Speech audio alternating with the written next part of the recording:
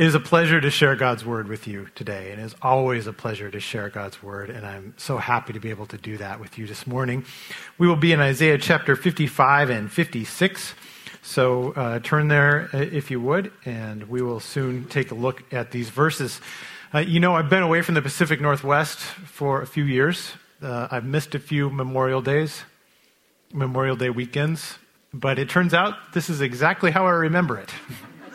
Memorial Day in the Pacific Northwest. Yep. Well, it is also kind of a gateway, isn't it? This is like that last holiday leading into the summer season. But it's not just the summer season, it's invitation season. Invitation season. How many, now don't answer out loud, but how many different graduations are you getting an invite to? Weddings are you getting an invite to? Because if you're going to get married in the Northwest, at least outside, you've got like a 3-week window, and even then it's a little iffy, but it's in the summer sometime, right? And invitations to other things, like day camp, of course. We want to be a part of that. An invitation to great ministries like we see here with Johnny and friends. And you see all these invitations, and you see your summer, and somehow you have to figure out what you're going to do with them. Like, you can't possibly go to all the things that you're invited to go to. So how do you decide what you're going to go to? Again, don't answer out loud. But it might be things like, there's a wedding. Is there a reception? What does the reception look like? Is there a meal? Who is getting married? How well do I know them? Who's graduating? How well do I know them? How many people are going to be there? Where is it located? There's endless things that we try to filter through. What am I doing that day? Where are we going? Man, it's summer season, but it gets busy, doesn't it?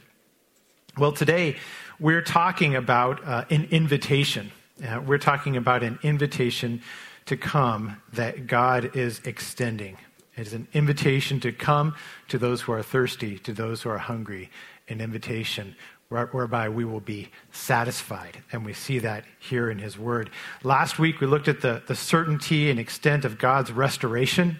He's a God that forgives and covers our shame, and he is glorified, and he shares that glory with us. And today we see an invitation to Israel and to everyone to come to the Lord. Certainly an invitation for Israel to return to the Lord. And we want to take a look at that today, and we will see that this invitation extends to Israel and to the whole world. I want to read Isaiah chapter 55 with you. We'll be in 55 and 56, but I want to read Isaiah 55 for you right now, starting with verse 1. Isaiah writes, "Come, everyone who thirsts, come to the waters, and he who has no money, come, buy and eat. Come buy wine and milk without money and without price. Why do you spend your money for that which is not bread, and your labor for that which does not satisfy?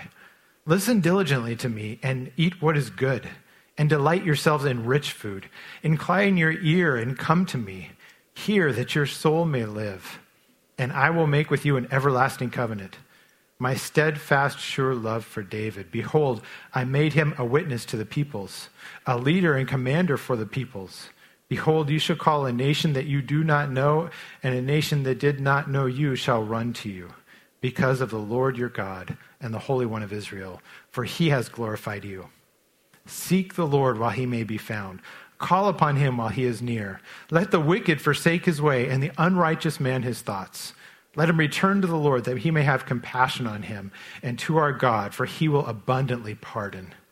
For my thoughts are not your thoughts, neither are your ways my ways, declares the Lord. For as the heavens are higher than the earth, so are my ways higher than your ways, and my thoughts higher than your thoughts. For as the rain and snow come down from heaven and do not return there, but water the earth, making it bring forth and sprout, giving seed to the sower and bread to the eater, so shall my word be that goes out from my mouth. It shall not return to me empty, but it shall accomplish that which I purpose, and shall succeed in the thing for which I sent it. For you shall go out in joy and be led forth in peace. The mountains and the hills before you shall break forth with singing, and all the trees of the field shall clap their hands. Instead of the thorn shall come up the cypress, instead of the briar shall come up the myrtle, and it shall make a name for the Lord, an everlasting sign that shall not be cut off. wonderful passage of the Word of God that we have before us today. The first thing that we see here is this invitation to come. And you will look through these first 3 verses here, and you will see a lot of imperatives. You see come mentioned several times. We see buy without money and without price. We see listen diligently, delight yourselves, incline your ear, hear. These are invitations, but they're also imperatives. So these aren't polite invitations. Come if you'd like to. Come if you think you would. It is God calling his people and saying, come, I'm calling you. This is important. Come to me. He is asking them to come, to buy and eat without cost. And he's saying to them, why spend money on food that does not ultimately satisfy? First of all, they're buying and eating without cost. Now, we know that nothing is ever free, right? There is nothing without cost. But we've been studying Isaiah. We know the one who paid the price. You just have to look over to Isaiah 53, and you see that it is Christ who paid the price so that we can come to him, and so that his people can return to him. It was without price. It is an invitation to come. But contrasted with that, he says, why do you spend money for that which is not bread, and you labor for that which does not satisfy? Even though Christ has paid the price, there's a tendency in us to want to seek and get things which we can earn, to try to satisfy ourselves by our own works. And this is part of the curse. This goes back to the garden when Adam and Eve decided that they would be like God, and they could do his work themselves. And we still try to do that in our sinful nature now. But what we see is those things that we seek that are apart from God, that we seek in this life, that we seek in this earth apart from him, are things that don't satisfy. When we lived in Russia for the last 4 years, there were some foods that you get here quite easily that we could not get easily there. Some of these foods would arrive in packages that people sent to us in the mail and in suitcases from people like your pastor who visited us. But other things, there were some things that we could get, but they were kind of expensive. So we didn't get them very much. There were no fast food restaurants where we were, with the exception of some Subways. There actually were no McDonald's on the island or anything like that. And it was actually very healthy for us. We had probably a much better diet when we were there, and we walked quite a bit more too. So it was a healthy place for us to live. But sometimes you want to enjoy those things, and so there were times where we did. And one of those things is potato chips. They just cost too much for me to spend money on them when we were there. But there's certain times where you need to have them. Now, one of the things that I made sure that we have when we were there was access to football, all right? I made sure that I could watch the NFL while I was in Russia. There was a small price, but I just said, hey, this is my birthday and Christmas present, and we got it every year because I had to be connected, and I had to make sure that my kids were connected with the culture, you know. And so when we got to Super Bowl Sunday, which actually there on the other side of the date line is Super Bowl Monday, right? So if you can imagine, the Super Bowl starts over there at about 9 or 10 a.m. Monday morning. Which was fine for me because I worked from home. But we would do the American thing. Hey, we're going to have our own family Super Bowl party. And so my kids look forward to that, especially my oldest son, Daniel, because there's one food that he loved that I would get usually only in that time. It was chips. He loves potato chips. And so we would go and buy chips. And not only would I get chips, I would tell him he could eat as much as he wanted. Now, Daniel likes football. And he tracks the brackets and everything and was having fun watching all of the games. He gets into it. He cries when some teams lose. He's a passionate fan. But when you ask him what he loves about Super Bowl Sunday, he'll say, the potato chips. I love the chips. And every time we were there, this process repeated itself. I would get the chips. Daniel would be very excited about the chips. He would consume large amounts of chips.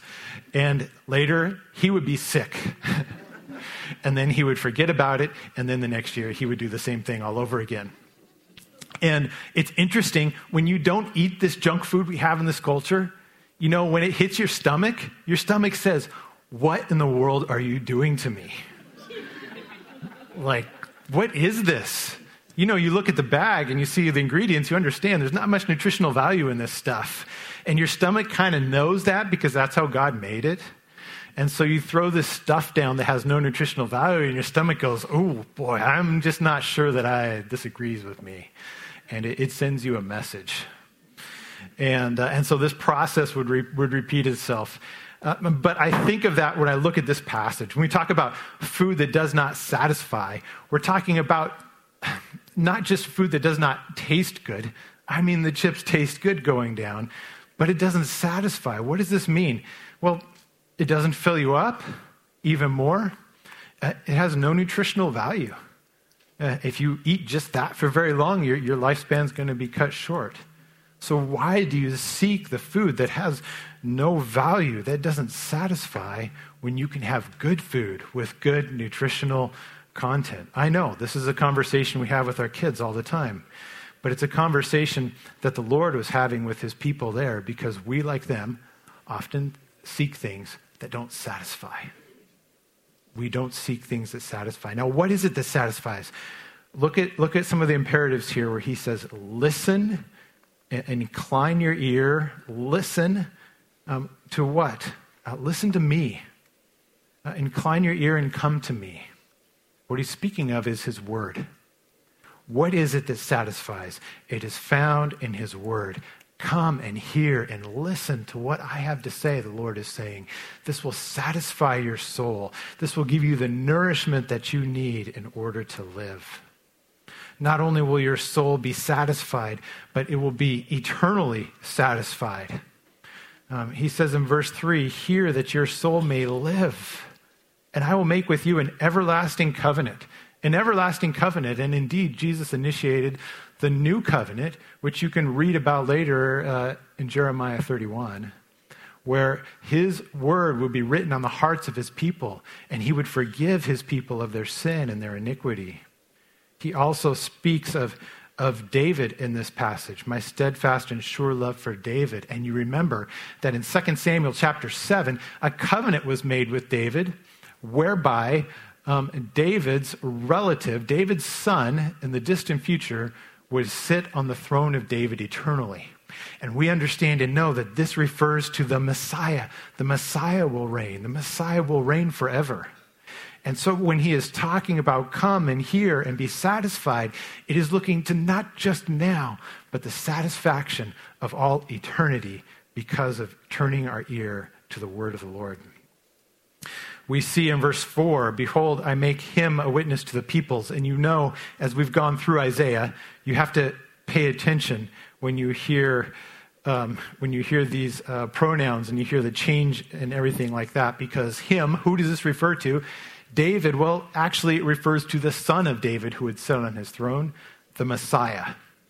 I have made a Messiah, which is Jesus, a witness to the peoples, a leader and commander for the peoples. There will come a day when he will reign.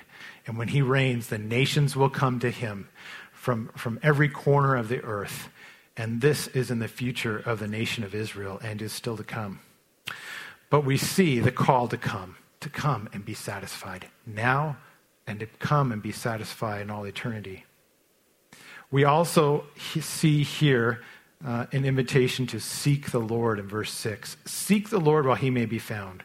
Call upon him while he is near. Let the wicked forsake his way and the unrighteous man his thoughts. Let him return to the Lord that he may have compassion on him and to our God, and for he will abundantly pardon. Isaiah calls on Israel to seek the Lord while he may be found and turn from their wicked ways. If they do, he will pardon their sins and restore their place of honor. So we see here, seek the Lord while he may be found. You don't know which breath may be your last breath. And after that, it's too late. So seek the Lord now. Don't delay. There is an urgency to this, but also a call for the wicked to forsake his way. To turn from his wickedness so that God will have compassion and pardon him. This is repentance, and we'll talk more about repentance next week when Pastor Jay preaches. But turning from your sin and turning to the Lord is basically what repentance is. In Russia, when someone is saved, they don't call it being saved. They say they repented. They won't ask you, when were you saved? They'll ask you, when did you repent? And a lot of this goes back to their history of not really believing it's real until they see the works in your life. And there's a period of time, longer than our period of time often, between when someone repents and they examine them, and then eventually they allow them to be baptized because they agree that they have truly turned to the Lord. Well, there is a call to us to repent as well, to turn from our sin and turn to God. And when that happens, we see that God will have compassion on him and he will pardon him. Looking at verses 8 and 9, these are probably familiar verses to you. For my thoughts are not your thoughts, neither are my ways your ways, declares the Lord. For as high as the heavens are than the earth, so are my ways higher than your ways, and my thoughts than your thoughts. There's different places where I've seen these verses. One of the most common places for me to see these is in a doctrinal statement. Anytime someone is crafting a doctrinal statement and they're talking about the holiness of God and how he is separate and different from us, these verses are usually referenced because God is not like us. Think of the image of Isaiah chapter 6 when Isaiah saw the Lord. When Isaiah saw the Lord, he was on his face. He realized his sin. And he said, "Woe is me," because he understood the holiness of God. And we remember how his sins were forgiven. So we see this, and it's an indication that God is holy, and he is not like us. And there is this chasm between him and us, and only Christ can bring peace, because Christ paid the price for our sin, and because of that, our sins are forgiven. So it certainly shows us the difference between us and God and the need for a Savior, the need for his forgiveness. Another time where I often see these verses is when we're contemplating God's direction in our lives. I've done a little bit of that lately myself in all of our transitions. And we try to understand it and try to make sense of it. And we come back to verses like this and we remind ourselves that our thoughts are not God's thoughts. He thinks differently than we, doesn't he? He does things in ways that we would never do them. And that's actually a good thing. His plan is different than ours. But in the context of this passage, what are these verses linked to? It's linked to the previous verse where it talks about a God of compassion and a God who abundantly pardons. What is he saying is different between us and God? In this context, it is that God is a God of compassion and he is a God who pardons sin, and that is not us. We do not behave in that way.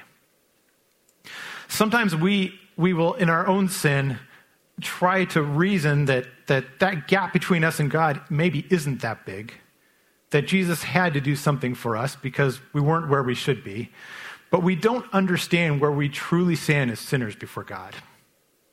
We're not only sinners before God, but we are enemies of God. James 4:4, James makes it very clear that someone who desires to be friends with the world is an enemy with God. So we are enemies with God, and yet, he sent his son to die for us, and yet his son took the wrath of the Father so that we could be reconciled. I've thought a little bit about enemies lately as I've watched this war in Ukraine, and there was a picture the other day that captured me. It was a picture of a man who was standing by what once was his home.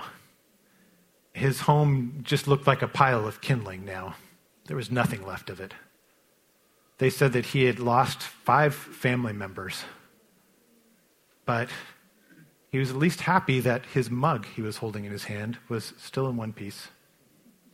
And beside him was a bucket of potato sprouts, which he would have been planting in the ground at this time. His home was gone. He lost family. He had a mug, a bucket of potato sprouts. Now, how easy do you think it is for that man to forgive his enemies? Can any of us blame him if he says, I struggle a little bit to do that? How would you feel if you were in his place?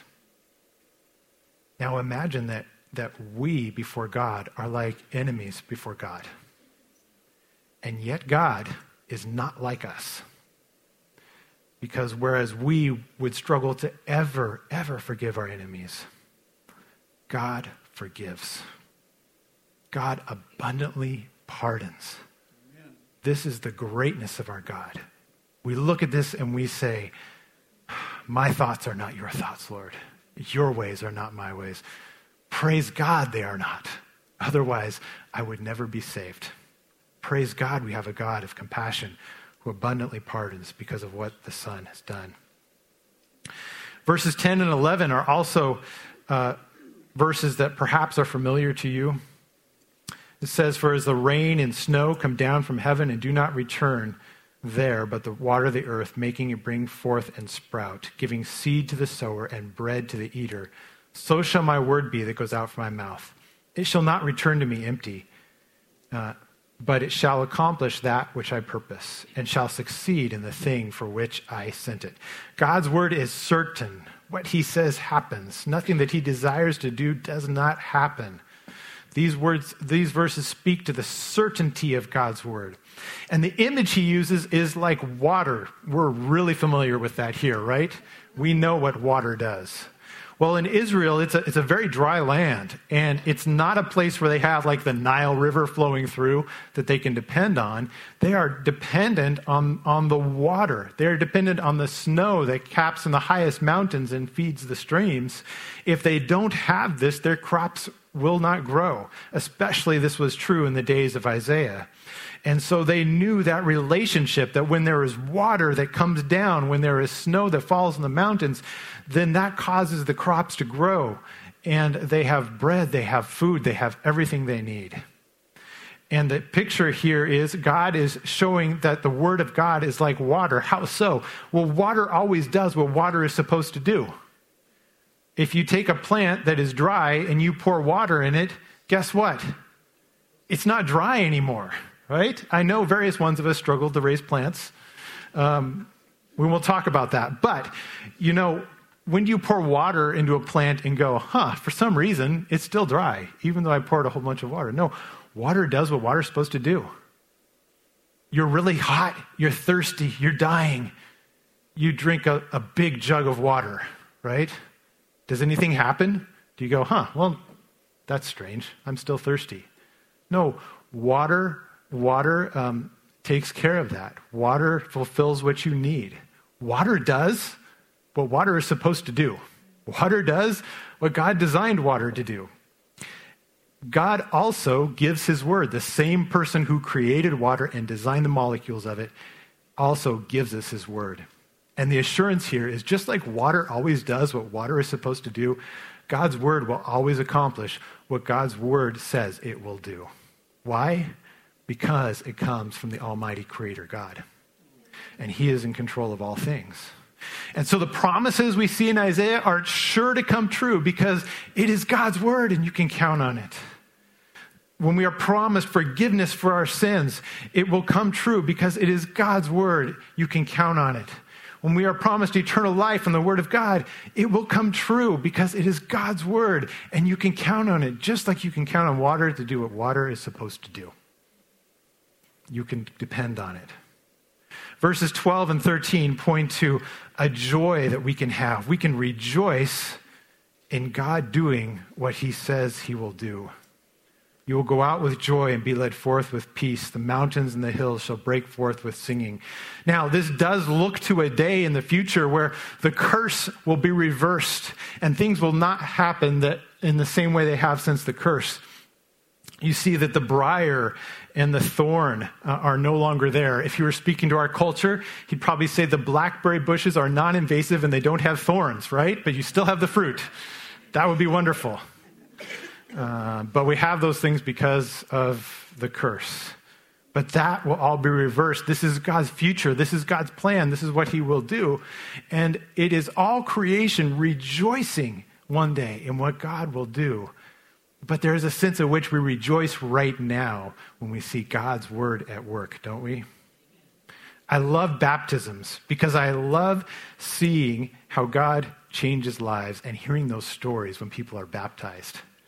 I was here last year in the summer for the baptism in the park here at Sunset. Probably easily my favorite event that Sunset does all year. There was a man who I met in the far northern part of Sakhalin Island. That's like a 12-hour drive. Pastor Alexi and I went to the far northernmost church, a town of 20,000 people that has 2 tiny churches. One of them about 30 or 40 people, one of them about 20. We were in the church of 20. We were there for a Saturday having a meal with these dear people. And one of the ladies came and she brought a friend. She teaches English in the school, and she's been tutoring this man who's a friend of her brother. And she told him, there's a native speaker coming to my church. Do you want to talk to him? And he was really eager to learn English. He never went to church, but he wanted to talk to a native speaker. So he came, and we went in the kitchen and we had a conversation. And I started probing and asking questions, and I discovered that you could talk about these religious things because we're just talking English here. We're just practicing our English. We're in church. Let's practice some religious terms. I discovered he's very open to God. And the people in this church discovered it too. And he was there Saturday. He came back on Sunday. And during that time, he probably heard the gospel about 30 times from 10 different people. Okay. I mean, he was inundated with it so much that I thought, is he going to come back? Or is he a little bit like, whoa, this is too much? But he did come back. His name is Andre. And right before I left, I heard that there was going to be a baptism in Oha. I wanted to go there. I wasn't able to get there, but I saw the pictures. Do you think a church of 20 people in a culture where 1% of the population are Christians, do you think they rejoice when someone comes to Christ and is baptized? Oh man, they rejoiced. When they saw God's word accomplished what God intended it to do and was changing this man's life, there was great rejoicing. And we can rejoice as well. A call to repentance is a call to joy, peace, and celebration. Celebrating what God has done. Well, we see in verse 56, we see in chapter 55, the invitation to come. In 56, we see clearly who God is inviting to come. That it's not just the nation of Israel, but it is people from all of the nations. 56:1, thus says the Lord, keep justice and do righteousness, for soon my salvation will come and my righteousness will be revealed. Blessed is the man who does this, and the son of man who holds it fast, who keeps the Sabbath, not profaning it, and keeps his hand from doing any evil. He is pointing to the fact that his salvation is coming. His righteousness will be revealed. And this is through the servant that we've been talking about in the book of Isaiah. And he has promised and he is coming. But what he calls people to do during this time while they're waiting is to follow the Lord, to follow his ways, not because they will earn their way for salvation, because only God pays the way for salvation, but because they love his way. They see his way. They love his way. They love the God who cares for them and forgives them, and they seek to follow his way. Well, among those who he calls to follow this way are the foreigner and the eunuch. And he points out in this passage that the outsider who binds himself to the Lord will be accepted as a son. The eunuch who cannot have children and cannot pass on his family name will be given an everlasting name that cannot be cut off. Verse 4, for thus says the Lord to the eunuchs who keep my Sabbaths, who choose the things that please me and hold fast to my covenant. I will give in my house and within my walls a monument and a name better than sons and daughters. I will give them an everlasting name that shall not be cut off. A eunuch could not pass on his name. He could not have children. And it was a place of shame because of that. But God removes the shame and says, I am going to give you a great name. I am going to bring you into my house and you will have my name. And this will be greater than many sons and daughters. And he gives them a place of honor. To the foreigners who come to the Lord and follow his ways, he brings them into the assembly and welcomes them to come. You see verse 7 and 8, again, also familiar verses. Isaiah says, these I will bring to my holy mountain and make them joyful in my house of prayer. Their burnt offerings and their sacrifices will be accepted on my altar. For my house shall be called a house of prayer for all the peoples. The Lord God who gathers the outcasts of Israel declares, I will gather yet others to him besides all those already gathered. So we see that it is God's pleasure, God's will to welcome not only his people, the nation of Israel, but all the nations to him. And this has always been God's plan. God said to Abraham, through you, all the nations will be blessed, right? And God is about bringing people to him. And we see this activity in the Old Testament. We see it in the New Testament. Now, this verse, the latter part of verse 7, might be familiar because you remember when Jesus cleansed the temple, you remember he came in the triumphal entry, he went into the temple and he saw all the money changers who were selling animals for sacrifices who were in the temple, and he got angry and he turned over the tables, and he referenced this. He said, "For my house shall be called a house of prayer for all the peoples." There's actually a sermon that Pastor Tyler preached on this about 3 years ago, Matthew chapter 21. Great sermon. If you want to look at that, listen to that again, I highly recommend it. But one of the things that Pastor Tyler pointed out was what made Jesus rightfully angry was not just that this commerce was going on in the temple. That wasn't good. But where was it taking place? It was taking place in what they call the court of the Gentiles.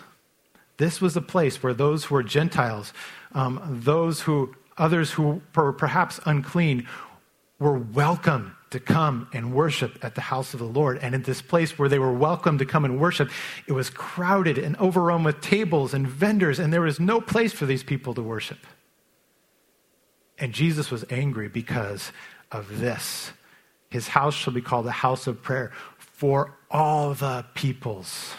It is his heart for all the peoples to worship him. And God is glorified when people of all nations and all ethnicities are bowing before him in praise. And that will be the picture that we see one day in heaven. And so this points to that fact that God is welcoming and calling in all the nations. Israel was given a special place as God's covenantal people with a mission to be light to the nations. Because they failed to live up to their covenant and mission, they will be dispersed and taken out of the land. But God hasn't given up on them or the mission. He will gather the dispersed of Israel and the nations. And so we see in this passage the day when all people will come before the Lord. We also see, as we look forward in the Bible, the Great Commission at the end of Matthew, where Jesus says to us, go out to all the nations. Reach out to all the nations. Tell them of the good news. Make the nations my disciples. That is what he encourages us to do because his heart is for all the nations. And we still have that task today. There are people who don't speak our language. There are people who look different than us. There are people who we would not normally associate with who need to hear the truth of the gospel. They are right here in this culture, and they are out there in all the nations. Amen. And when we are lazy about this, we're no different than the nation of Israel that was not welcoming them to the house of prayer. We need to reach all the nations. Well, the last part of our passage today talks about Israel's irresponsible leaders. There are not good things said about these people in this passage. They are called silent dogs. If you can imagine, a guard dog that doesn't bark is worth what? Nothing. Worthless. Those who love to slumber and sleep. Those who eat but are never satisfied. Shepherds who have no understanding. They're just thinking about themselves. And they don't even understand the people that they're watching over. Like, why is that sheep doing that? I don't know. Go ask someone else. These are people who live for today. They get drunk, and their appetite is for themselves. It is the complete opposite of the picture of the servant that Isaiah has been portraying. The servant who gives himself, the servant who lays down his life so that others may live. The complete opposite is this picture of the irresponsible leaders here. We know something about irresponsible leaders in our culture. We've seen a few of them. No, we're not alone. They've been around since the beginning of the earth. And if we're honest with ourselves, we can say we've probably been an irresponsible leader a time or two ourselves. But even more reason why we should come to the Lord why we should come to his word? Will we find the answer by putting our faith in our leaders?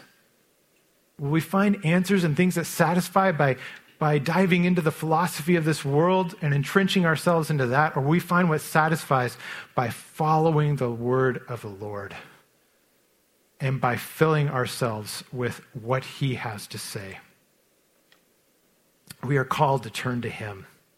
Turn to him. Turn to him and be satisfied. All of us, all of the nations. So I wonder where you are today in that process. Have you turned to him? Are you satisfied?